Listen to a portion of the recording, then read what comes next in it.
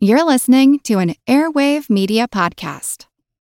Hey guys, it is Ryan. I'm not sure if you know this about me, but I'm a bit of a fun fanatic when I can. I like to work, but I like fun too. It's a thing. And now the truth is out there. I can tell you about my favorite place to have fun. Chumba Casino. They have hundreds of social casino style games to choose from with new games released each week. You can play for free anytime, anywhere. And each day brings a new chance to collect daily bonuses. So join me in the fun. Sign up now at ChumbaCasino.com. No purchase necessary. VGW Group. Void where prohibited by law. See terms and conditions. 18+.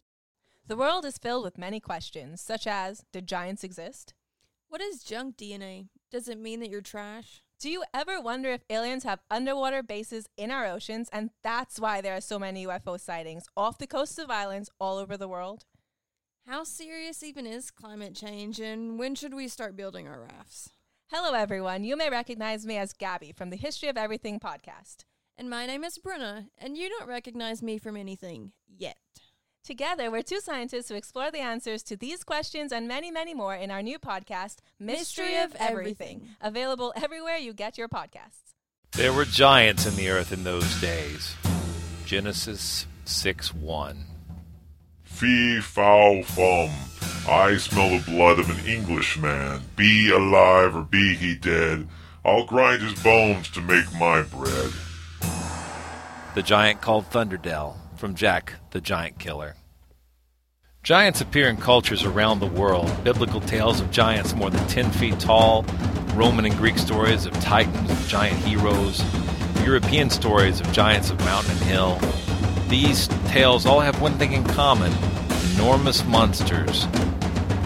On this episode of Monster Talk, we chat with an archaeologist, Dr. Ken Feder, about giants, biblical archaeology, and one of the greatest hoaxes in American history. It's actually quite unlike anything we've ever seen before. A giant, hairy creature, part ape, part man. In Loch Ness, a 24-mile-long bottomless lake in the Highlands of Scotland. It's a creature known as the Loch Ness Monster.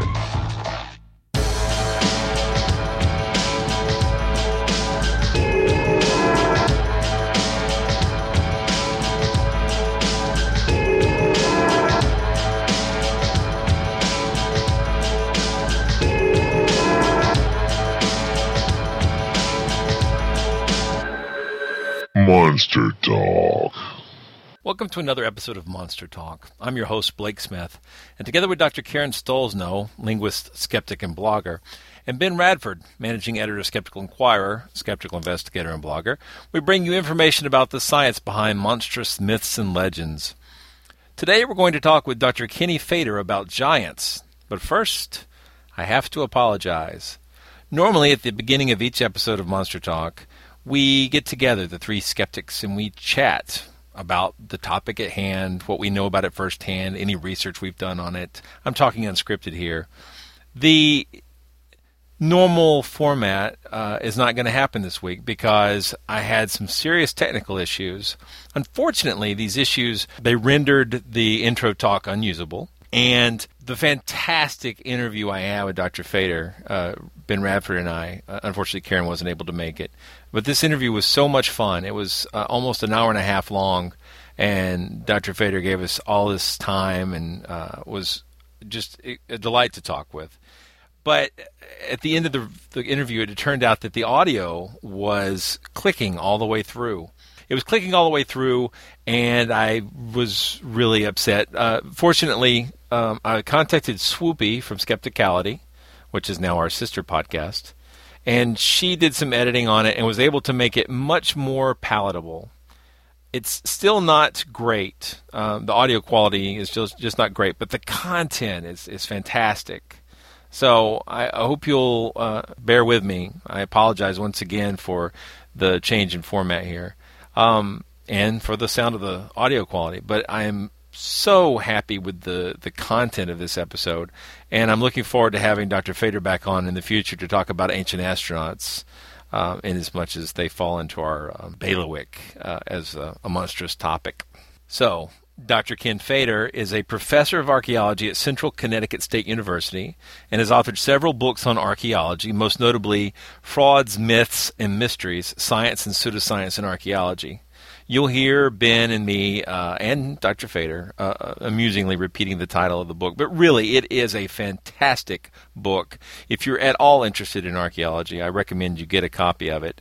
As I like to say, and hopefully you can make it out during the interview, there's more skeptical content in the cover of this book than in many entire television series on History Channel these days. He's got just fantastic information cover to cover. It's I think a $45 book new, but you can get discount copies on Amazon. I don't want to rob Dr. Fader of any money, though. At any rate, so upcoming is the interview. One more thing, Dr. Fader, he's bright, he's erudite, he's passionate, and he cusses like a sailor. So I've bleeped that out because our show is also broadcast on AM Radio Michigan. Hello, Michigan! Anyway, I hope this is airable. I hope this is usable. I hope you find it as good as any other episode of Monster Talk. I apologize one more time for the quality, but I do not apologize for the quality of the content. Monster Talk. Why are you here? What are your credentials, and what do you know about giants? I am one badass motherfucker when it comes to giants, man. That's what I'm about. Why should we believe any of the you say? Oh, there's no way you should believe anything I say. That's what I tell my students when I walk into class the first day. Don't believe me because I'm the guy at the front of the class or because I'm giving you your grades. It's all about, did the things that I'm saying, are they researched? Is there evidence to back it up?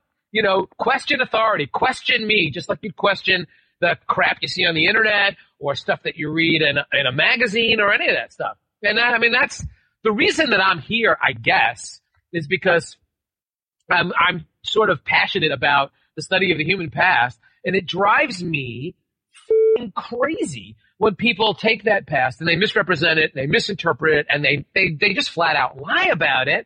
And I think the reason that I got into this thing at all is that when I was a kid, I believed all this crap.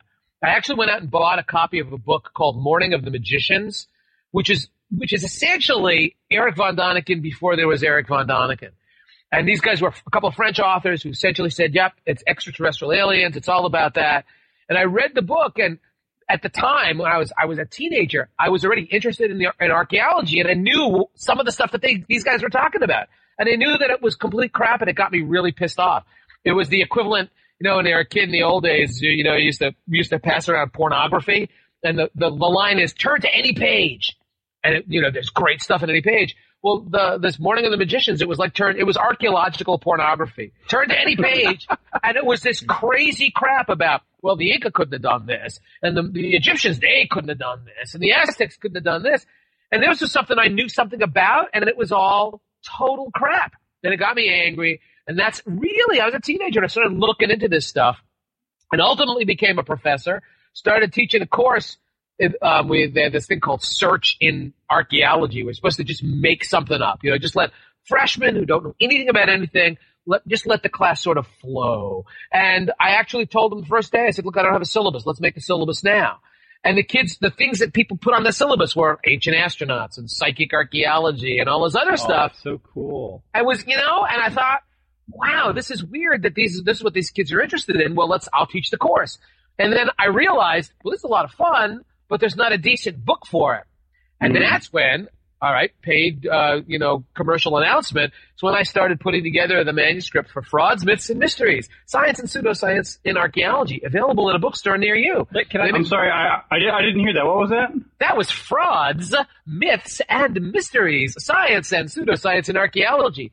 McGraw-Hill, available in bookstores near you. Let me just plug this too, because I want to say that I tell people how great this book is, and I tell people, thank you. I appreciate that. Seriously, really. There is more skepticism in the book cover than an entire season of Mystery Quest. Well, there you go. There you go. That's anything on the History Channel. Because it is true. Your reality check questions that people should be asking when they're examining claims about archaeology. That's what you have on the cover, on the inside cover. Yeah, the inside cover. Yeah, it's fantastic. There's nothing in here that's not useful. That's great. That's really great to hear. One of the nicest things, I mean, the book actually is used by a lot of my colleagues in archaeology, but some of the nicest stuff I get from people who are like teaching engineering, and they say, you know what? It's an inexpensive, relatively inexpensive book. It's a short book. I have my students read it the first week. It has nothing to do with my course, but it is so dead on in terms of the scientific method. And this is a topic that kids are already interested in. They see that and they say, okay, now let's apply this to everything else we learn in this class. That's really nice when I get, folks who aren't archaeologists or not in anthropology, using it in completely different contexts just because it's a really nice series of case studies on how the scientific method works and how the scientific method can sort of disabuse people of some of the crap that they've been fed on cable TV and on the internets and stuff like that. Well, let me ask you about that because as you mentioned a couple of the infamous authors, Van Daniken, only one of the worst ones. Is it, in your opinion, do they believe this stuff, or are they just selling books? Are they just stupid, or what's the motivation there? Yeah, dude, it's a really interesting question, and I think it's different for each one of them. We actually, not more than a week and a half ago, had this very conversation in my class on the ancient mysteries, which was this guy Van Daniken. We watched there's an old episode of it was Horizon and then Nova, the case of the ancient astronauts, where Van Daniken really is interviewed about this stuff. And so he speaks in his own voice there. And the kids come away, most of my students, who maybe they're a lot sharper than I am, they come away saying, he doesn't believe a word of this crap, that this has all been a scam from the very beginning. I'm not so sure. I think that maybe it was at the beginning and maybe he sort of lost touch with what he knows is true and what he knows isn't true. I really am not sure. I think it's different for all these guys. And some of these guys really, truly believe it. And some of them have found what has turned out for them to be a pretty nifty way of traveling around the world and making a ton of money. Mm-hmm. Which is, I'm not above that. I mean, if anybody wants to send me a whole lot of money and make travel around, I'm there. If this is funny, I don't know if you'll use it in the podcast, but I actually had a couple of students come to me at the end of the semester. This is a couple of years back. And they sat me down and said, look, Dr. Fader, we loved your book, but you're never going to get rich debunking stuff.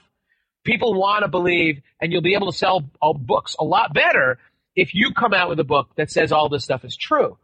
And I said, well, guys, I have a certain professional reputation. I'm committed to the scientific method. I'm not interested in doing that. They said, no, but the deal is if me, Kenny Fader, were to pull off an archaeological fraud, it would do really well because it wouldn't have me, Kenny Fader, to debunk it. And that's pretty good. Yeah, I guess. But I told him, I turned him down. I said, no, I'm not going to do that, even though probably if anybody could pull one off successfully, it would be me and a handful of other people. And they came up with the next best offer, which is they would let me write the book, pull off the fraud, but I could put their names on the cover and we could split the royalties 50-50. And I was totally insulted by that because I wouldn't accept anything less than 80%, I'm with you, man. Yeah, dude, 80%. I think I was making them a pretty damn good offer. I was going to do all the work. They were just going to get to go around on, TV shows and be interviewed about it. So a man with integrity. That's what we need. That's exactly so. You're looking for that one honest guy. I'm your man right here. Well, I think I mentioned it briefly in the Frauds book, the whole Atlantis thing, how essentially this production company approached me and they were dangling all kinds of stuff in front of me because they wanted me to go on their show and say that Atlantis was in fact real, that I had rethought this whole thing. And then this was the production company doing a show for ABC, and it turned out it was at the behest of Disney because Disney was putting out that cartoon called The Lost Empire of Atlantis. And they really wanted archaeologists on this, what turned out to be an hour-and-a-half long infomercial for the cartoon. Mm-hmm. Although it was being presented as a documentary that, oh my God, Atlantis really could have existed. These scientists really say it was real, so therefore the cartoon is based in reality. There's some connection, logical connection to the real deal thing. And I turned them down flat. Even after they said to me, these are the guys who said to me, well, look, Dr. Fader, we understand that you don't want to ruin your reputation. We know you don't want to say anything you don't believe. But I tell you what, we'll interview you. You answer the questions any way you want. And they actually said to me, we'll edit it in such a way that it sounds like you're a supporter, and then you can bitch about it later. I said, oh, my God. Listen. Well, see, now, again, these guys were being honest, weren't they? They were telling me exactly what they were going to do. I told them to go fuck themselves. But, actually a couple of colleagues of mine actually went along with it, not thinking that would really happen. It happened, and they got I think they actually filed some sort of a complaint with the FCC about it. But yeah, good luck. Whatever, good luck with that, right? Exactly. Yeah. Unless you show your naked breasts, I don't think they do anything, right? So. I know. No, I refuse. I will only do nudity on a documentary if it's called for in the script. Let's talk about giants, shall we? So giants. They're all through history. The Bible has stories of giants. Well, then it must be true. Well, they're exactly. There. There you go. We're done. End of story. Our question, so is there any reason to think that people who lived in ancient times were any larger than modern man? Is there any case? Have you found any archaeological evidence? You're referring, when you say larger, you're referring to their height now, right? Exactly. Not any particular anatomical. My understanding is that the shriveled remains of Egyptian mummies would not really be good indicators of other types of. We don't really know how big Egyptian penises are. Well, no. In fact, it's one of the really sad things is that and they don't talk about this a lot. This is absolutely true. But Howard Carter or one of his guys broke off Tut's dick, and nobody knows where it is. Honest to God, I'm not making that up. That apparently it was I don't know. It was they broke it off, gone. It's in your attic, isn't it? Yeah, it's one of those things we've been trying to hide from people. eBay. It's freaking huge. I mean, and we all felt really inadequate. Maybe Mrs. Carter knows what happened to it. Yeah, there you go. She was. Yeah, she smiles a lot in those photographs, doesn't she? Yeah, my gosh, that's. Anyway, well, let's move right along. Actually, there is absolutely no evidence that people were any bigger or taller in the past. I mean, it's that's absolutely crazy. However, you're right. You run into a lot of people who claim, I think mostly based on these biblical allusions to giants. And so at one point, I actually did a word search of the Old Testament and found something like, 20 specific references in there to whole races of giant, the kingdom of Og in Syria, completely populated by 12-foot tall giants. And of course, there's Goliath and those dudes, the Philistines. Goliath was 11 or 12 feet tall. So there are a lot of references in the Bible to it. And I think that people grab that, run with that and say, there must have been giants. And I think that the other thing that I see happening, and just to give you a little bit of background, a few years ago I was on some chat group. And people usually getting really pissed at me because I tell them that the Shroud of Turin is a medieval artifact. Get over it. The ancient astronauts, there's nothing to that. Get over it. Atlantis, it's made up by Plato. Get over it. And I understand that because for a lot of people, those are effectively the equivalent of religious beliefs. I'm not saying, oh my God, my science is better than your science. I'm saying you have no science at all, and they don't care because they believe based on faith. And that includes ancient astronauts and Atlantis and a bunch of other stuff. But in those contexts, I used to think, well, I can always talk about the Cardiff Giant and the belief in giants because everybody knows that's bullshit. Nobody really believes that. And I was shocked to find out that there actually are people out there who believe as fervently in the ancient existence of giants as anybody's belief in the Shroud of Turin or ancient astronauts or Atlantis or psychic archaeology, any of this other stuff. And the funny thing was, I got into a conversation with a guy who, told me essentially that I was full of crap, didn't know what I was talking about because there's definite proof, and that, in fact, archaeologists today are attempting to hide it so that, in other words, he wasn't even disagreeing with me. He figured I knew the truth, but I was obliged by my profession, apparently, to hide that truth, to keep that truth from the public. Because you guys couldn't handle it, could you? The end of civilization, if I were to tell you, well, you know what, dudes, there were 10-foot tall people in the past. The civilization would collapse. The stock market would crash. We'd all be running around naked outside, waiting for the end of times because, I guess. Anyway, this guy actually sent me some citations. What about this in the Smithsonian Bulletin and so on and so forth? And in fact, he's right. There are some citations, mostly from the 19th century in the American Midwest, in the mounds, these burial mounds that we now know Indians were building beginning a couple thousand years ago.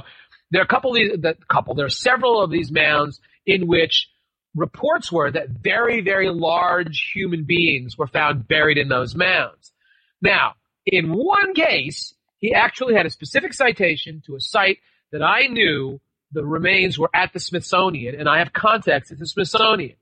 And I actually contacted one of the forensic scientists there saying, hey, look, what's the deal with this? This guy says that when the thing was excavated back in the middle 19th century, that the report was that it was just, the guy was ginormous, 9-10 feet tall. And I said, I know that that's probably not the case, but what do you know about it? And what these guys told me, and these guys deal with this all the time, is that the first thing is that when human bodies are put in the ground and when the soft parts decay and the connective tissue decays away, that the bones actually do migrate. So that if I'm 5'6", I tell my students I'm 6'1", and it's a whole optical illusion thing, but they're not buying that. But if I'm 5'6", you put me in the ground, by the time all those tissues connecting all of my long bones decay away, all that stuff connecting my vertebral column decay away, there's stretchage. Stretchage isn't a word, but you know what I'm saying? So that by the time I'm done, if you measure from the top of my head to the bottom of my toes, it's going to be probably a foot longer than that. So I've already gained a foot by dying, which sounds pretty damn impressive, right? The other thing is that then, you just get this incredible exaggeration of what people are finding, and they're not excavated professionally, and they're not recorded professionally. They're not photographed, but the individual bones were measured, and that's all you need. Because in fact, forensic scientists do this all the time. If you've got 10 missing people and you find a skeletalized remains of a human being in the general vicinity, you want to figure out, of the 10 people who are missing, which one, if any, is represented in this skeleton. And so you do simple stuff. The first thing you do is it a male or a female? Because you have 5 missing males, 5 missing females. If we identify it as a male, we know it's none of the women. And that's very easy to do. 96, 97% accuracy. If you have a whole skeleton, it's 98, 99% accuracy, distinguishing male from female. Then you'll figure out, how old was the person when the person died? So that, again, depending on the age range, we can either get within 6 months, a year, or certainly within the right decade when we get up to the 40, 50, 60, 70. So if the person who disappeared was a teenager, you know that if the skeleton you got there shows that, this is somebody who is fully adult, all the effusion has taken place on the long bones, blah, blah, blah. All of the teeth are in, the cranial sutures have started to fuse over. Well, that's not a teenager, so you've identified that. Another thing, and there's ethnicity as well. There are certain markers that are fairly good, fairly diagnostic in distinguishing, say, Asians from Europeans, from Africans. Do that all the time. Yeah. And then just throw in that this is exactly what our listeners like to hear. So this is awesome. This is cool. So we're getting like teeth wear and joint wear, that kind of stuff. All of that stuff. So if you want to identify a skeleton in terms of its sex, you look at the pelvis. The pelvis is, if all you have are the innominate bones, both sides of the pelvis, you're 96% of the time you can identify if it's male or female because of the sciatic notch. The sciatic notch in females is bigger, which allows for a larger birth canal. And that's there's a little bit of overlap, so there are women with very, very small sciatic notches and men with very large ones. Generally speaking, you got it knocked. If you have the skull, the cranium, and the pelvis, you're up to 97% because of the bone right behind the ears. If you feel right behind your ears, it's called the mastoid process. In men, it's large and lumpy. In women, it's small and pointy. I do this in class all the time. I ask all the people in class to feel right above your eyes. And if you're a male, you should feel a little bit of a ridge up there. And if you're a female, it's absolutely smooth. Then you get all these guys panicking because they don't feel the ridge. And I say, well, maybe you need some help there. But that one's not a really good indicator of male and female. Age determination, until you hit the age of about 21, it's really easy to determine how old a person is on the basis of tooth eruption. So you got the baby teeth. The deciduous dentition. I love that, right? It's deciduous dentition because like the leaves that fall off trees, these are the teeth that fall out. So that's pretty cool. And then the permanent dentition comes in at a fairly regular rate. when you're born, all of the long bones in your body, your humerus, your tibia, your radius and ulna, your femur, they're all in three pieces, the two end caps or epiphyses and the diaphysis, which is the shaft, and they're connected by cartilage. And your bones actually grow out from the ends of the shafts, so your body doesn't have to redesign the end caps, which are very, very complicated every time you grow a little bit. So they sort of grow out from the center out. Those all fuse at a very regular rate. So you can literally X-ray a person, and as long as a person has had a reasonable diet, and look at which of the fusions have taken place and which haven't, you can tell what the age of that person was, usually to within 6 months. Well, that's pretty damn cool. Once you hit 21 or 22, there's not a lot else going on except for two things. Well, three things. One is, you start wearing out. Problem with that, though, is that if you look at the skeletons of slaves, of African captives in America, their bodies are wearing out a whole lot faster than my fat ass sitting in front of a computer. So you have to factor that in. So obviously, somebody who looks 80, they might be 30 because they were out in the field 16 hours a day, literally worked to death.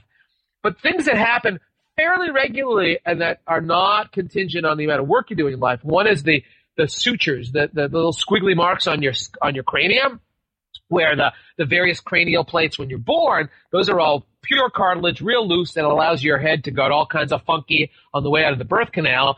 Also, human beings, our brains are only about a quarter the size they are when you reach adulthood. That's way different. Chimpanzees, a baby chimp's brain is pretty close to 40 to 50% of its adult size. Our brains are half that. We're about a quarter that size, which means a lot of growth, which means those cranial plates need to be able to expand out, and what allows for that are this soft cartilage between the individual plates. Eventually, though, you reach full, adulthood, those sutures continue to disappear through life. So right now, if you're like 30, if you were to look at your skull, peel back all the skin, you would see all those squiggly lines. If you're 80, it looks totally smooth. The sutures are gone. And it happens at a fairly regular rate, so that forensic scientists will look at those sutures and go, well, this guy was probably between 45 and 55. It's a decade. I got that. But he's not 80 and he's not 20. Right.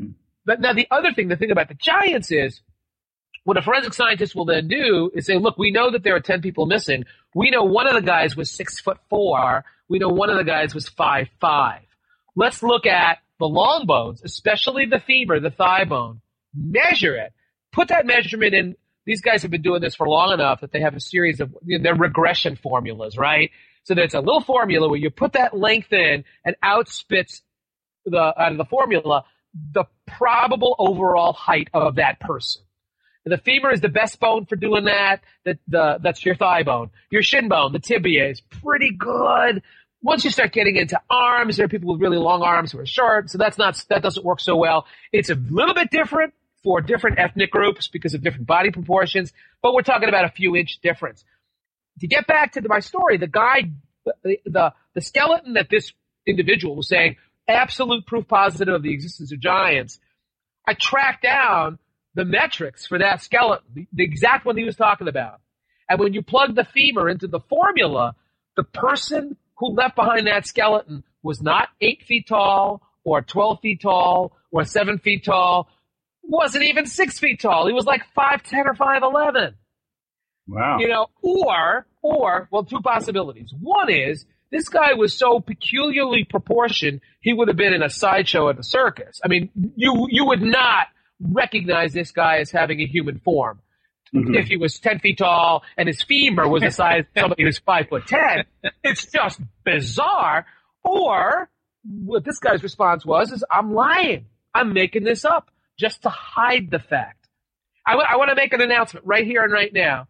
Everybody listening to this podcast, me, Kenny Fader, boy archaeologist, if I ever find the skeleton of somebody who's 12 feet tall, I here do solemnly swear and promise that I will announce it to the world, and I will go try to get National Geographic to give me a whole bunch of money to excavate it some more. How's that? I mean, there's no reason for me to hide that fact. I'd become rich and famous if I found something like that. You can't handle the truth. You know what? Maybe nobody can handle the truth or something like that. Well, you know? Let's talk about this. If giants existed, what kind of archaeology would we expect to find if a race of giants existed? I mean, how would we determine that versus just really big buildings people built? You got to find some big ass skeletons. I mean, that's the bottom line. You got to find human skeletons who are proportioned in such a way that, yep, these guys had to be to 8, 9, 10, 12 feet tall or whatever. You're right. You know, looking at artifacts that are really honking big, well, so what? People make big stuff, you know? I teach a class in experimental archaeology where literally for an entire semester, I have kids banging the hell out of rocks and trying to replicate tools made by people a long time ago. And I show them artifacts that we have. People sign up because they think they're going to be napping. Oh! Ow! Now, you know that there's a line from an old Marx Brothers movie, Horse Feathers, where it's all in a college, and the Groucho Marx character, who's like the head of the college, the chairman of the college or whatever, says that he's decided the way he's going to save money is by tearing down all the dormitories. And somebody asks him, well, where will the children sleep? Where will the students sleep? And somebody responds, in the classrooms where they always sleep. Whatever. So, I mean, that's what we're talking about. Yeah, so the thing is, though, I bring into that class artifacts that we have found that are, in fact, reflections of people in the past just trying to be really stinking impressive. We have a site here in Connecticut where most of the spear points that we find are maybe a couple 3 inches long. So all they have to be, they're aerodynamic, they're hefted onto wooden shafts. That's what you need to kill the animals that are around here, basically deer, okay? I've got sites where people were making things that are, 8, 9, 10 inches long. But don't let anybody ever tell you that size is not impressive and size doesn't matter. At least when it comes to spear points, it matters. It's really impressive. And these things are found in caches in places where people hid them away. They were never intended for use. They were merely intended to be really stinking impressive. And they are. People do that. We build huge buildings today. We make large, oversized automobiles. I mean, those stretch Hummers, is that because there's really tall guys driving them? Or is it just, it's a bunch of kids going to prom and they want to impress their friends? I mean, the bottom line, the only way, and I mean, that's the same. I argue about this in class with I have a Bigfoot fan in one of my classes. He's sure that Bigfoot's real. And every class I say, bring me one. Walk them in here. Show me the bones. Don't just be telling me about all this. Well, there's this out of focus photograph and there's this really blurry video. I'm not impressed. The fact that there are people who made huge buildings in the past or enormous thrones or whatever. Bring me a skeleton that's clearly proportioned in such a way, the femurs are the right length, the tibias are the right length, that these guys were 8, 9, 10, 12 feet tall, then I'm convinced. Until that, it's a really nice story, but I'm not going to be submitting a grant proposal to Geographic or the National Science Foundation on that basis. Are there any benefits to gigantism? I know that in many cases, giants such as Robert Wadlow and other people, they often have really bad health problems. Just I think due to the weight and just the human body isn't meant to be 7 feet tall. Can you talk a little bit about that? Yeah, I mean I think that look, we live on a planet with a certain degree of gravity, and we're bipeds, we're not quadrupeds. And so, whereas you got some pretty big quadrupeds, and their weight is distributed over 4 limbs, we got everything sitting on those feet, those 2 little feet with those little ankles that we've got. We also have the issue that our bipedalism is a real pain in the ass. I mean, literally a pain in the ass. And all these people with bad backs and sciatica and everything else. I mean, that's one of whenever I argue with these intelligent design people, I say, hey, dude, look at the shape of the sacrum, which is this triangular shaped bone at the bottom of your back. It's almost designed to rip your pelvis apart. If that's bad design, that's not good design. No designer would ever design a human being as a biped.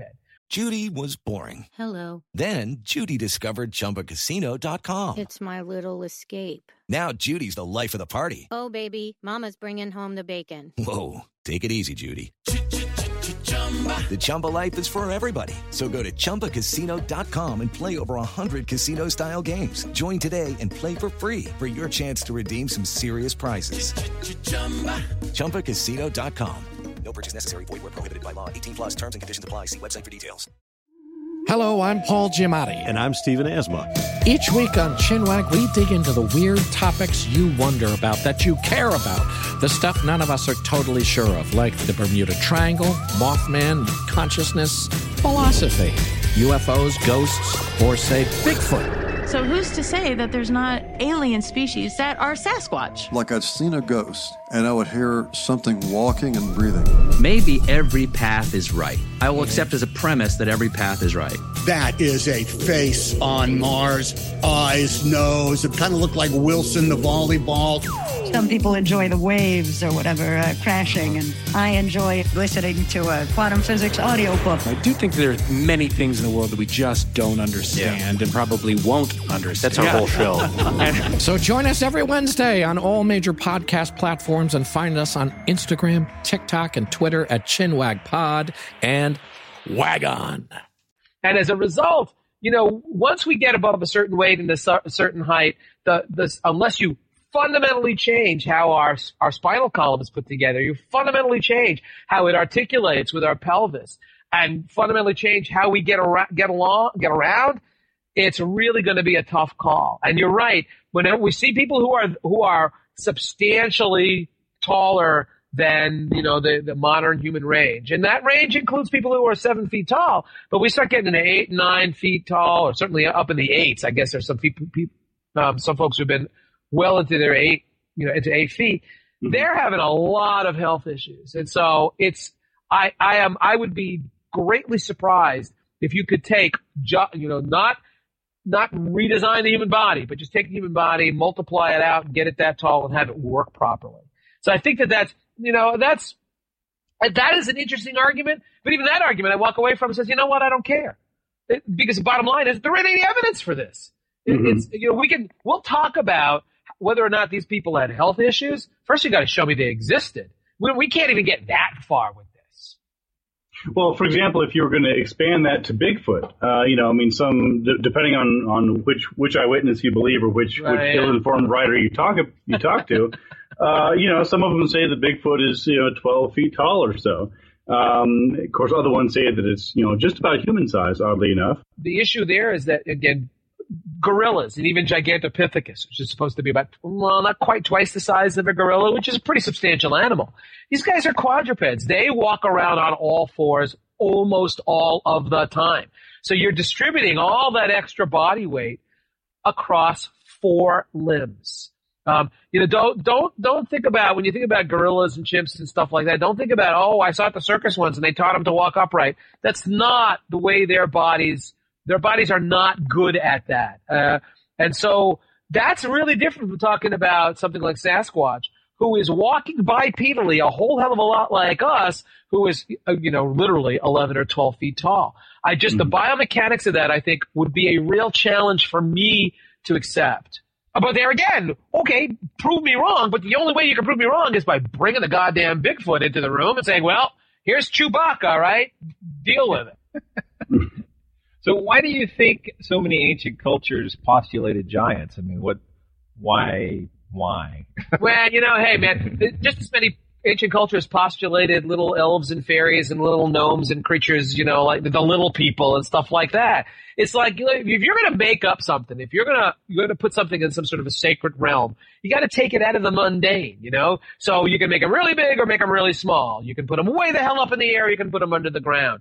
I mean, you don't have a whole lot of choices. If you make them look just like people, not really impressive, It's just like, oh, well, he's a guy. No, I'm a very, very short giant. Well, okay, or a really, really tall elf. But then they look just like us. It's not impressive. If you're going to make this stuff up, man, you got to make up these creatures and make them in such a way that they are extraordinary. And for human beings, really tall is extraordinary, as is really small. So I'm not surprised. It's the same reason I'm not surprised when you get all these folks talking about, why does everybody put the gods up in the air? Well, because they're more impressive up there looking down on us than they would be if they're just walking around. And, or if you put them under the ground. I mean, one of my favorite story is, this happened in New Guinea, back in the 1930s when about 1 million people living up in the highlands who had not been contacted by anybody of European descent were encountered for the first time by these 3 Australian brothers. These guys were sheep farmers in Australia, and they were looking for gold. And they came into these areas, and they ran into these folks who had no contact with the outside world. And the folks in New Guinea assumed that these 3 brothers and their helpers were gods because they had white skin, who they'd never seen before, and they had all this interesting technology. But my favorite story there was when this guy who was being interviewed in like the 1980s, when he was a little kid when this happened. This is a guy from New Guinea, a New Guinea native, who said, yes, we saw these gods, and we followed them around. And one time we followed one of them, and this god went into the bush, and he pulled down his pants, and he squatted, and he took a dump. And then we went, after he was gone, we wanted to know everything about the gods. We went up, and it was at that moment we knew that they weren't gods, because their smells just like ours. That's awesome. That's sort of perfect, you know? So the deal is, when that happens, suddenly they lose their appeal. So if the gods are, you know, they're 5'8", just like, you know, us, well, that's not so impressive. They're just like us. That's not scary. That's not powerful. So the fact that cultures all over the world have giants and have tiny little gnomes and elves and fairies, that's exactly what you'd expect. I'm sorry, can you give the name of your book again, please? Oh, yes, the name of the book. A lot of people make this mistake when I say it, Frauds, Myths, and Mysteries. They ask, why are you writing about frogs? And I say, no, it's not about frogs. It's frauds, myths, and mysteries, science and pseudoscience in archaeology. McGraw-Hill, they make lovely Christmas presents. This is the perfect time of year to get a copy. Have you got a copy nearby? I certainly do. I've got a copy on my shelf. So on the cover, it's got a picture. Is that like a Neolithic pie? Is that the symbol pi? What the hell are you looking at, dude? Which version do you have? I've got the 4th edition paperback. It's got a big stone. 4th edition? For goodness sake. We're in the 6th edition. I'm working on the 7th. You got to catch up, dude. Oh, okay. There's all this new stuff. The 4th edition has like a rock. We would call it a table rock around here in the South. But it's oh, yeah. Look at that. It looks like the pi symbol. I don't know. That just amused me. It does a little bit. Yeah, this is a megalithic tomb. And not my photograph. Megalithic, not Neolithic. My bad. Sorry. Yeah, well, that's okay. It's a megalithic tomb. It's probably, I bet you that's Cornwall or something like that. I'm just making that up. It's cool. There were dead people in there. Well, it's cool though. They've gone from megalithic to Neolithic to lithium. So you know, whatever works, man. That's okay. So anyway, about the archaeological method in Chapter 6. You talk about this interesting site, they call the Payne site for Steve Payne, and you talk about how this little bitty location for just a little bit of time. Some people stayed overnight and sharpened their tools, had a campfire, ate, and broke a pot and left. There you go. That's the archaeology. You know, the funny thing is, whenever I talk about archaeology to people, their expectation is that I'm out there, digging up pyramids here in Connecticut or something like that. When I tell them that 99% of the stuff we dig up is stuff that people thought so little about, they throw it on the ground and walked away from it.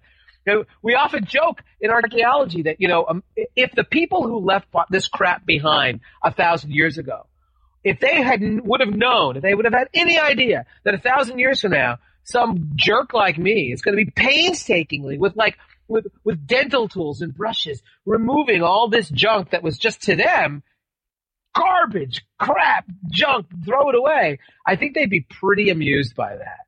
But, that's what it is. Archaeology, 99% of archaeology is digging up people's garbage. Stuff that they thought so little about, used up, broken, that they tossed it.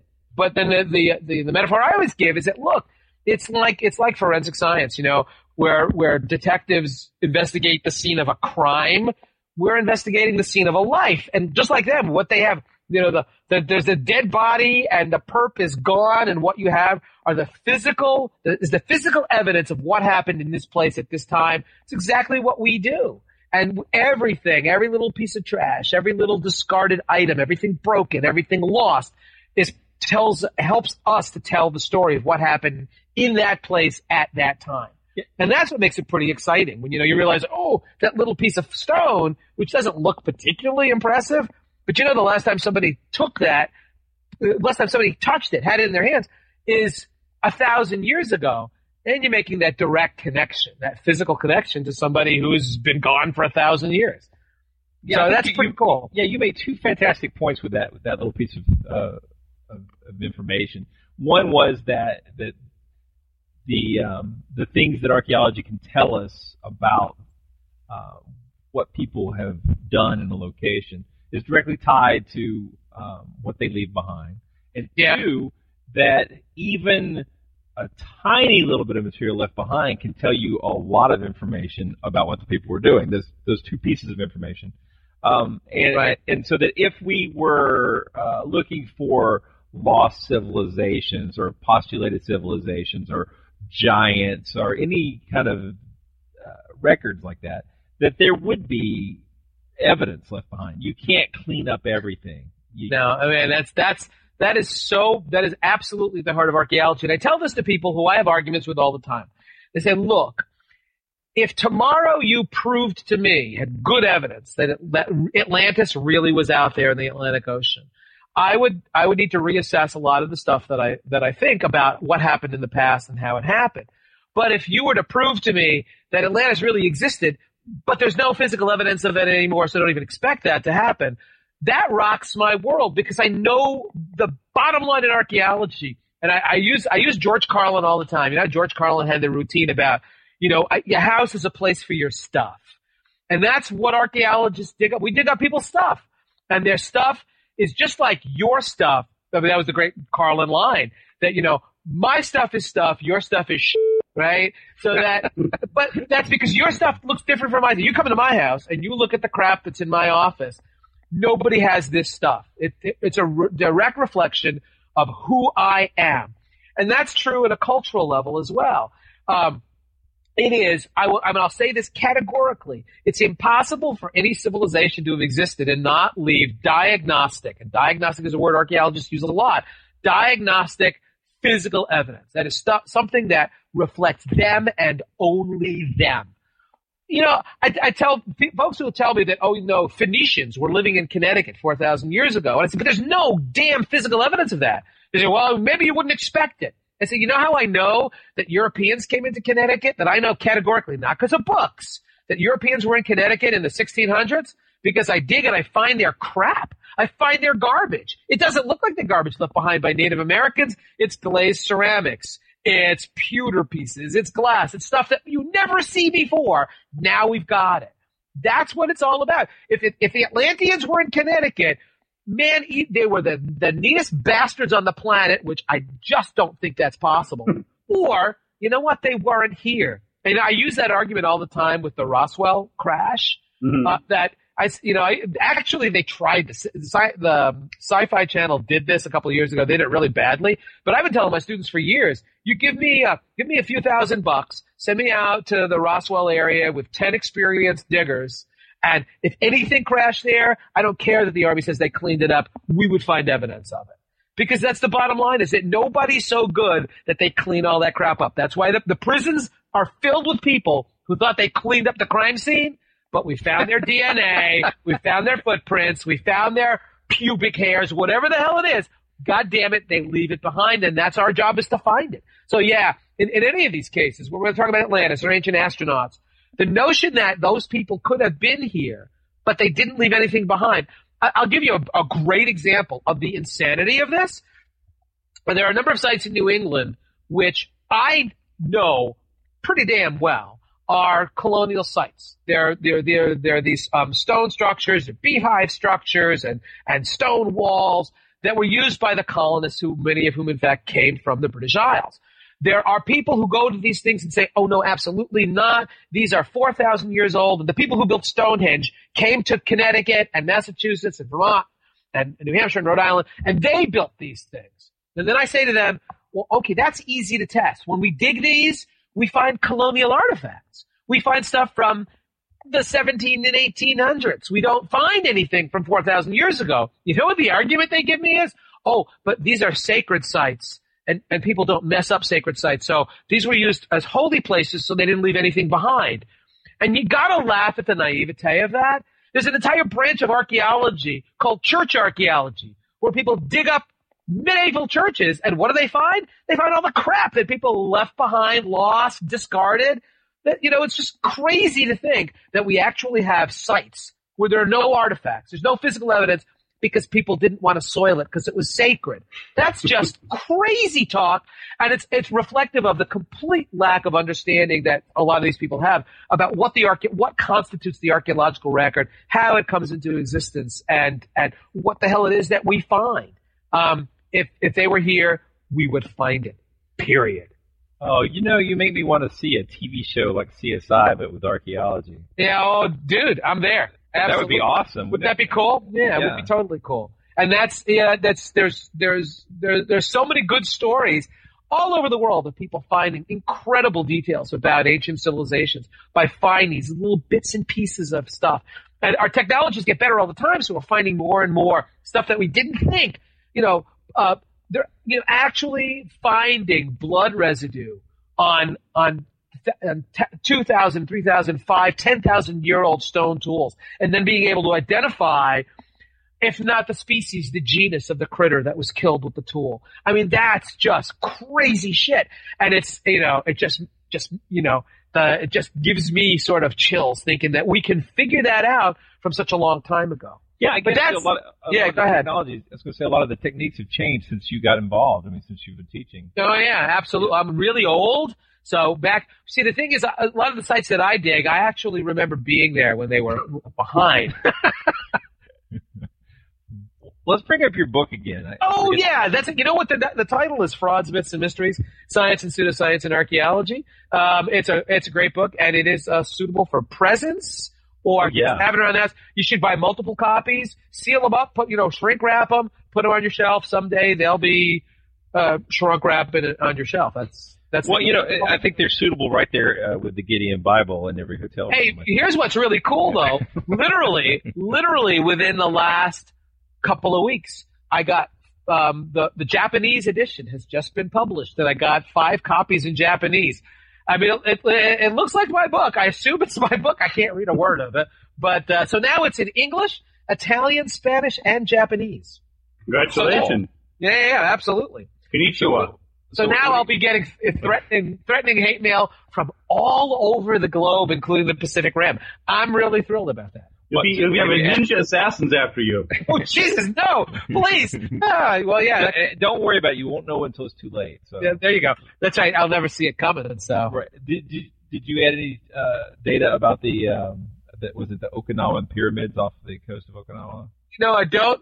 The funny thing about the Japanese edition, from what I could make out, anything related to Japan was excised. They removed all that stuff. And I guess they don't want me to offend anybody in Japan. There's all this stuff about Atlantis and ancient astronauts. They're jiggy with that. But about this guy, Shinichi Fujimura, who was this big fraud who planted all these artifacts in Japan, totally gone from the book. So I guess we're not talking about that in Japan anyway. Well, through the techniques that you teach in the book, they'll be able to figure that stuff out themselves. Absolutely. Well, that's what I tell my students these days, that every time I teach them something, I steal from them the opportunity for them to learn, to discover it for themselves. So that's what I tell them. I'm just going to sit at the front of the classroom and I'm going to read a magazine, and I'm doing them a favor by not stealing from them that opportunity. I don't know how well that's going to go over with the dean, but we'll see what happens. See you go. Yeah. You were just mentioning the hoax in Japan. Can you talk a little bit about the whole Cardiff giant hoax? Cardiff Giant is my absolute favorite archaeological fraud because it's hilarious It's got so many different elements in it, and it was so short-lived. It lasted just for a couple of months, really. So the deal is, it's October in 1869, and there's a farmer living in upstate New York in the little town of Cardiff. And his name, you can't make this stuff up, right? You know, I mean, I couldn't have made up a better name for a farmer in upstate New York. Stub Newell. I mean, is that great or what? You know, Stub Newell. And according to what I've read, Stubb got that first name as the result, in fact, of an anatomical anomaly. So good to know, right? Yeah, he lost his big toe to frostbite. So that's what they tell me. And according to what I've read too, that he used that he had when he had the toe cut off, he had it pickled and wore it suspended from a chain around his neck. So you always see Stubb with his big toe hanging from his neck. So that gives you an idea of Stubb's personality to begin with. But anyway, Stubb hires a couple of guys to dig a well on his farm. They get about 3 feet down. They hit something, it's good, clean agricultural soil or no rocks in it. But at 3 feet, they hit something kind of weird, and they clear it around. It looks like 2 huge human feet. And then they open it up. They stop digging the well. They open it up. And by the time they're done, they have, what effectively is a 10, 11 foot tall stone giant, a giant naked guy, as I call him, lying there in this pit. And they, hey, Stubb, that's weird. What the hell is it? And they decided that it wasn't a statue, but a giant petrified man, like petrified wood. And with that afternoon, this is like a Saturday, people from all over the community are coming and to take a look at the Goliath of Cardiff. They literally called him that. Sunday in church sermons, preachers talked about the discovery of a giant, like the stories in the Bible talk about. There's a giant right here in Cardiff.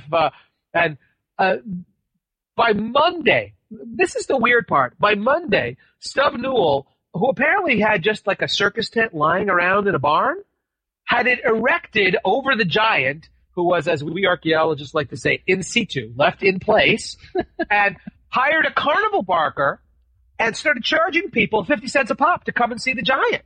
This was Stubb's erection. Oh, is that right? oh, yes, absolutely. This was Stubb's erection. That's interesting. Sorry. Well, thank God the Cardiff Giant was in fact a giant naked guy. And thank God that he was not excited when he died, because otherwise they wouldn't have had to put a pole in the middle of the tent. This guy's a big dude. The way 20 or 25 people would be brought into the tent at one time, and they put a sheet over the giant naked guy. And the barker, there was gas lights and all, not gas lights, lamps. And he would pull the sheet from the Cardiff Giant. And according to newspaper accounts, grown men would cry out and women would faint when they saw this giant naked guy. And he's pretty giant. And then they would talk about, this is a guy from before Noah's flood, walking around Cardiff, and scientists don't believe it, but here we have evidence of a biblical story of giants. Stubb was making tons of money, charging people 50 cents a pop. And in fact, the economic fallout was such that Syracuse is the biggest town nearby to Cardiff, and they're the ones they've got hotels and restaurants and all the kinds of amenities that tourists are going to need. And as people are hearing about this, newspapers are picking it up, and literally you got people from New York City, from Albany, from Hartford, from New Haven, from Boston, from Philadelphia, even Washington, D.C. This has become like a must-see thing. They're taking the train up to Cardiff, doing a day trip or an overnighter, and seeing the giant from before Noah's flood. As a result, though, a lot of these folks are staying in Syracuse. They're spending money in Syracuse, and a consortium of businessmen got sort of panicked that their hotels are full, the restaurants are full. What if this guy Stubb decides to sell the giant? And they did that. They actually had a pretty good reason to be concerned about it, because P.T. Barnum, circus impresario, Connecticut native, actually offered Stubb $30,000 to buy it from him so he could put it in the circus. Stubb turned him down, and then a consortium of Syracuse businessmen offered him $30,000 for a 3/4 interest in the giant, and he sold it to them. Wow. Which meant that for every buck that they made on it, Stubb, along with pocketing 30 grand, he was also getting 25 cents out of every dollar. I gave this lecture at Yale a few years back, and an economist came up to me and said that his back of the envelope calculation, $30,000 in 1869 is the equivalent of about $750,000 today. So you're a farmer in upstate New York today, and somebody offers you $750,000 for a big statue on your property. Man, you're taking that money. The consortium of businessmen, in order to sort of boost sales, had the thing excavated, brought it to Syracuse, where they put it in an exhibition hall out just across the street from the train station. Literally, if you were traveling through Syracuse and if you had a little bit of a layover or the train stopped for 20 minutes, you could get off the train, you could go across the street, pay your 50 cents, see the Cardiff Giant, one of the wonders of the world, and then get back on the train and never miss your appointments. They were making tons of money. But unfortunately, Stubb had a big mouth. And it's like any other conspiracy. There was more than one person involved, and Stubb was the guy who started running his mouth. Conspiracies don't work. Stubb started telling people about this great hoax that he had pulled off. There were all these investigations were initiated. And then a guy confessed. Stubb Newell's cousin, his name is George Hull, confessed to the whole thing, gave details of it. But the funny thing was that Hull was an atheist and a cigar manufacturer, had sent a consignment of cigars out to his daughter and son-in-law in Iowa, told them, sell them, give me back my costs and keep the profits. They were screwing this up. He went out there, and while he was there, he ran into a minister, and he got into a big argument with the guy about the Bible. And in fact asked him, do you believe in the literal truth of the Bible? And the minister said, yes, I do. And George Hull is the cousin. George Hull said, let's turn to any page of the Bible, and turned to the section on David and Goliath and said, do you really believe that there were, 10, 11, 12-foot tall giants in those days? And the minister said, yes, I did. I do. And George Hull, ever the entrepreneur, ever the businessman, said, would you pay me money if somebody had an artifact that proved that story? Ka-ching. And the minister apparently said to George Hull, I don't need that to prove the Bible, but there'd be no harm in paying a little fee to see something that proved those scientists wrong. And Hull said that night he couldn't sleep. And that's where the idea was hatched. He bought himself a big-ass piece of gypsum, shipped it to Chicago, where he hired a couple of stonecutters to carve a giant naked guy. Man, he told these guys, it's a secret. Don't tell anybody. Only work in your shop on Sundays. Put wool blankets over the windows and doors to muffle the sound. These guys did the statue, and according to Hull, when he got there, he was horrified by what he saw, because they had carved a giant naked statue. What do you do? How do you explain that to sculptors? I want a giant naked statue. Well, why do you want that? It's a surprise for my wife. What? But when Hull got there, he looked down on it. He was horrified because Hull has a beard. They made the giant with a beard. And he knew it's going to be hard enough for anybody to believe that a human body could petrify. Nobody's going to believe that the hair on a beard could petrify. But even when they removed the beard, the face looked a lot like George Hull, which would have been very inconvenient. People are looking at the giant. They look up at Stubb Newell's cousin, George Hull. They go, George, what's amazing? Looks a lot like you. So they had to change the face. And then Hull went out and actually bought a vat of acid to pour over it because it looked too fresh. And then actually went out at it with a series of knitting needles that he had pounded through blocks of wood to make it look old. And it gave it almost like pores, and he loved that effect. He said when he poured the acid over it, like a mushroom cloud appeared over the statue, which these two sculptors who must have thought this guy was totally sick. But you know what the hell? He paid them the money. He then had it boxed up, shipped to his cousin's farm, where they put it in the ground, and it lay there for 1 full year. They let it season so that nobody would remember the shipment and that it would look more in place in the ground. And then a year later, he gives Stubb the high sign. Hub hires the guys to dig the well, and they find the statue. Start charging people money. Once George Hull confesses, nobody wants to see the giant anymore. They're really pissed off at him. They're really pissed off at Stub Newell. And the giant basically, it's brought around to county fairs, and it's just at this point a curiosity and isn't making anybody a whole lot of money. Here's the funny part. One of the funny parts is, you remember P.T. Barnum tried to buy the thing, and he was turned down? P.T. Barnum came up with the perfect P.T. Barnum solution. You know what he did? He went and had a copy made and started showing the copy as the real deal. And I always ask my students, this hurts my head. The Cardiff Giant is a fake, right? P.T. Barnum's is a fake of the fake. Is that like a double negative? Does that make it real? I don't know. But now here's the deal. He brought it on the road, told people it was the real deal. He threatened to sue the people in Syracuse if they call theirs the real one.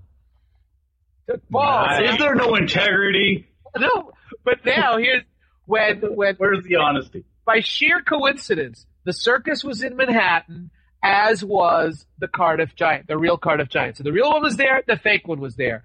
Which one outdrew the other? P.T. Barnum's outdrew the real one.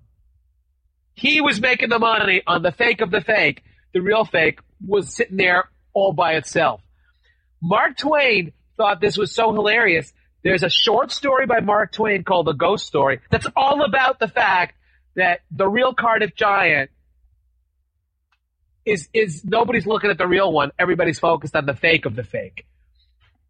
And then, in fact, even what the deal is, it's a hotel across the street from where the giant is being displayed, and the ghost of the Cardiff Giant is haunting the halls. And finally, somebody deals with the ghost. This is what's wrong. And the ghost says, "Hey, listen, I'm haunting the halls over here because the exhibit hall across the street is empty at night, but I cannot rest. My spirit cannot be at rest until my body is put back in the ground." And the guy starts laughing hilariously, and he says, "Well, that's not funny.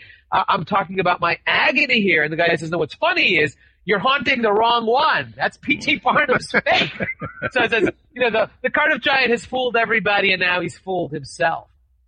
And then what happens is that the giant just is languishing in some barn someplace in New York in the first half of the 20th century. And a newspaper guy in Iowa, an editor, decides that he wants it because that's where the stone came from. It was bought in Iowa. He buys it from who's left of the businessmen and their heirs, brings it back to Iowa. And here's the funny part. I did for the History Channel, they did a whole thing on archaeological frauds, and I was the big talking head in it. After the show is on, I get a phone call from one of the deans at my university saying, "Kenny, you're not going to believe this, but when I was 5 years old, I lived in Iowa, and my friend, who was 5, his dad was a newspaper guy, and I used to play in his house all the time, and in his basement was this giant statue of a naked guy." They said, "Oh my God, that's the Cardiff Giant right there." So he played with the Cardiff Giant when he was a kid. 1939, August issue of National Geographic. They do a whole story about Iowa, lots of pictures of corn, lots of pictures of pigs, and a photograph of the teenage daughter of this newspaper guy sitting on the lap of the naked Cardiff Giant. I have no idea what they were thinking, but there she is, sort of holding the giant's hand in National Geographic. In the 1930s, the late 30s, early 40s, a new head director of the New York State Historical Association is installed. He decides, we got to get the giant back here. He buys it from the newspaper guy and installs it at the Farmers Museum, which is up in Cooperstown, where today, yes, you can see the actual real Cardiff Giant. He's got a big circus tent over him, and he's there for all the world to see. The most unfortunate thing at all, the last time I was there, beautiful exhibit. It talks all about archaeological frauds and how, although scientists knew immediately this thing was a fake, nobody listened to the scientists. They wanted to believe it. Last time I'm there, all this great signage. I'm waiting for a couple and their 2 kids to leave so I can get good pictures. As they're leaving, the wife turns to the husband and says, "Wow, so are giants real then?" And the husband turned to the wife and said, yeah, I guess. There's one of them. And they walked out of the tent. Nice. And the sad thing is they already had kids, so I couldn't beat them to death so they wouldn't pass that down to the next generation. It already had happened. So I don't know. When you hear stuff like that, you just never want to go to museums again. What are people like? In your book, you actually covered not only were scientists not fooled, but they were able to, even back then, give really remarkable, accurate predictions about when the thing was put in place. Yeah, there's a geologist. Well, first of all, the deal is, if George Hull really wanted to prove that this was a petrified man, he wouldn't have bought a piece of gypsum. Gypsum is it's a sedimentary rock. It's a soft rock. It bears no relationship whatsoever to the mineralized, petrified wood and that the giant was supposed to represent.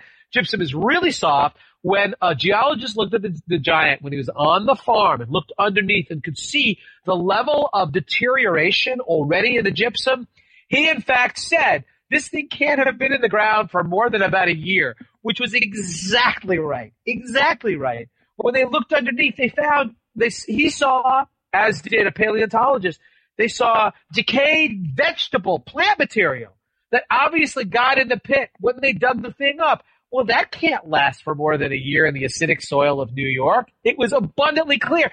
A sculptor looked at the giant, and he was supposed to look at it and say, no, this is not the result of a sculptor's art. And he looked at it and he said, these are chisel marks. These are the kinds of marks a not very good sculptor leaves behind. And you can clearly see today, when you look at the giant, you can see every mark where the beard was removed from the face. You can see every one of them. So it's like, oh my God. Scientists knew it. O.C. Marsh, who's a very well-known paleontologist, if you go to the Yale Peabody Museum or the American Museum of Natural History in New York, you will see a lot of the dinosaur skeletons are things that were discovered, excavated, and brought back to the United States or brought back from the American West to the East, were brought back by O.C. Marsh. He looked at, when the giant was in New York City, he actually went and saw it, and he told people immediately that this was a transparent and ignorant hoax. This is a stupid hoax. And it didn't make any difference. Until there was a confession, people simply, if scientists said it, they were hiding something. They just couldn't accept the fact that this was proof of a Bible story. So, it all comes around, right? They were saying this about the Cardiff giant in 1869. They're saying it about, giants found in the 19th century today. It's all part of this conspiracy. Well, it's actually nice. I like the fact that I am just in this lineage of scientists who have tried to keep the truth from the American public. So keep it up, Kenny. Yeah, there you go. Thanks, dude. Why do you think so many people want to treat the Bible's giant tales as literal truth? I think when people talk about the Bible, and when, for example, when some of the cities mentioned in the Bible turn out to be actual Mesopotamian city-states, I think folks embrace that, the reasoning being, well, if one fact in the Bible is true, maybe every fact in the Bible is true. And so I think that's it. It's something as ridiculous as 12-foot tall giants that science scoffs at. People like me who laugh at that and say, oh my God, that's naive, that's silly, that's stupid. There's no evidence for that. But if you can prove that one little factoid that I'm wrong about that, how do you know that I'm not wrong about everything? If there can be giants, there can be Noah's Ark, there can be Ezekiel's wheel, there can be the Shroud of Turin, there can be miraculous bursts of energy from dead bodies, there can be all of this stuff. So if I'm wrong once, maybe I'm wrong about everything. And I do see that, when I'll talk to people about literal truth of the Bible and taking it as a metaphor, an allegory, they'll go, yes, but what about those city-states that are talked about in the Old Testament? That turns out to be real, doesn't it? Well, yes.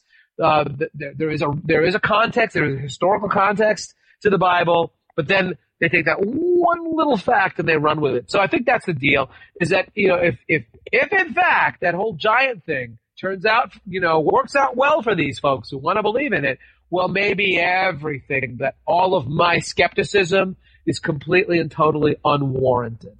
Well, there really is a Bangor, Maine, so I'm thinking maybe some of Stephen King's stories may be true. Well, there you go. They very well could be true. Monster Talk. Today you've been listening to Monster Talk as we interview Dr. Ken Feder on giants, archaeology, and the Cardiff giant hoax. Links to Dr. Feder's book, Frauds, Myths, and Mysteries, are available in the show notes. Ben Radford writes for Live Science, Skeptical Inquirer, and is now a contributor at Discovery News. Karen Stolzno writes at Bad Language Blog, CSI's Naked Skeptic, Skepbitch, and can be found on Facebook and Twitter. And I'm Blake Smith, and you can find my writing in Atlanta's Examiner, as well as on Twitter and Facebook, where I write as Dr. Atlantis. Once again, we wish to thank the fine people of Skeptic Magazine for supporting Monster Talk. A special thanks to Swoopy for helping me recover the audio file from Dr. Feder's interview. Music for today's episode was provided by Dragon Ritual Drummers, and our theme music was, as always, provided by Peach Stealing Monkeys.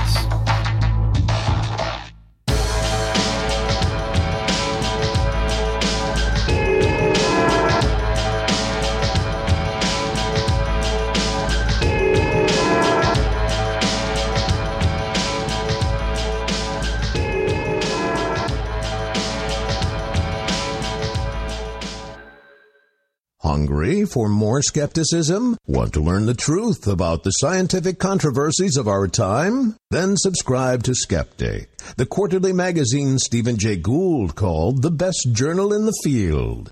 To subscribe, visit skeptic.com today. You're joking, right? The whole thing was a blooper. Lucky Land Casino, asking people, what's the weirdest place you've gotten lucky? Lucky? In line at the deli, I guess? Aha, in my dentist's office. More than once, actually. Do I have to say? Yes, you do. In the car before my kids' PTA meeting. Really? Yes. Excuse me, what's the weirdest place you've gotten lucky? I never win and tell. Well, there you have it. You can get lucky anywhere, playing at LuckyLandSlots.com. Play for free right now. Are you feeling lucky? No purchase necessary. Void where prohibited by law. 18+. Terms and conditions apply. See website for details.